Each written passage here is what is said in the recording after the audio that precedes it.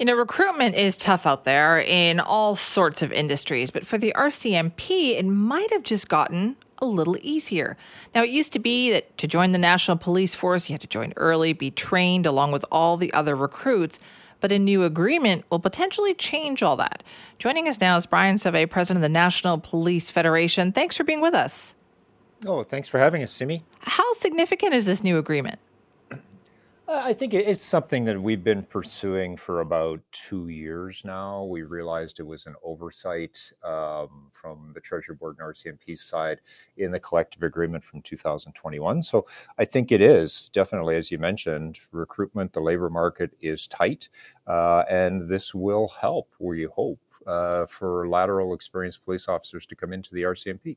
Okay, so what does that mean then, lateral experienced police officers? Policing obviously is a profession. People don't go into a challenging or rewarding career lightly. One of the challenges we saw from the NPF when we did focus groups with new members who had less than 3 years service, some of them were experienced police officers from the OPP or Toronto or Vancouver, for example, and they expressed challenges with the time it took to go through the application stage.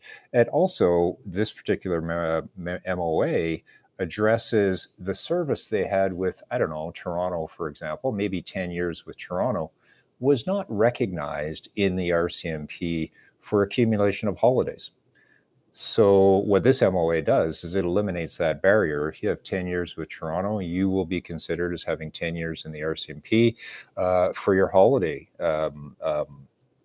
allotment per year. Okay, that's interesting then. So it's almost like recognizing the seniority that officers have perhaps in a different force.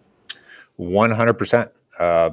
They come in, their seniority is recognized for pay rates, but the oversight was that seniority wasn't recognized for accumulation of holidays, and those vary. Obviously, they would have to start as a brand new member of the RCMP, and that was a hindrance.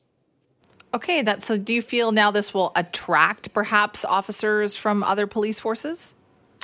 The hope is that it will. I mean, obviously, we, speaking with the RCMP and working with the RCMP collaboratively on this initiative, as well as amongst others, to streamline recruiting, we know that there are hundreds of experienced police officers who have expressed interest in coming over to the RCMP across the country, whether it's New Brunswick all the way to British Columbia, and hopefully this will attract more. So when will this come into effect? It is in effect, and actually for those who have joined us already, it's retroactive to April 1st of this 2022. What does it take to get something like that changed, Brian? Like, you can make that change on paper, but is it difficult for officers to make that transition into the RCMP? I think one of the challenges we see is, if you are a member of the Calgary Police Service, for example, chances are you may have a spouse, you have a family, they have careers, they are going to schools. So you may not want to move to Manitoba or Saskatchewan. So also, as part of the discussions that we're having with the RCMP is, do we look at an experienced police officer coming in that may want a pre-posting agreement? Whereas they don't have to move from Alberta, or they may be able to stay in the general area in and around Calgary. That will allow, obviously, their family unit to stay together and obviously be more considerable. So it is a big career decision. However, we've seen a lot of interest from other police officers in different agencies that look to come over the RCMP, and we're really just trying to do our part to reduce those barriers. What is recruiting and retention like these days in the RCMP? Actually, it's getting better. I have to say, throughout the COVID pandemic, our training academy at Depot was shut down, just like most post-secondary learning institutions, and the applications continued to come in. However, there have been some challenges getting those applications processed in a timely manner. But it is getting better now that Depot is back up to full capacity. We're seeing an influx of, I think it's close to 900 applicants per month.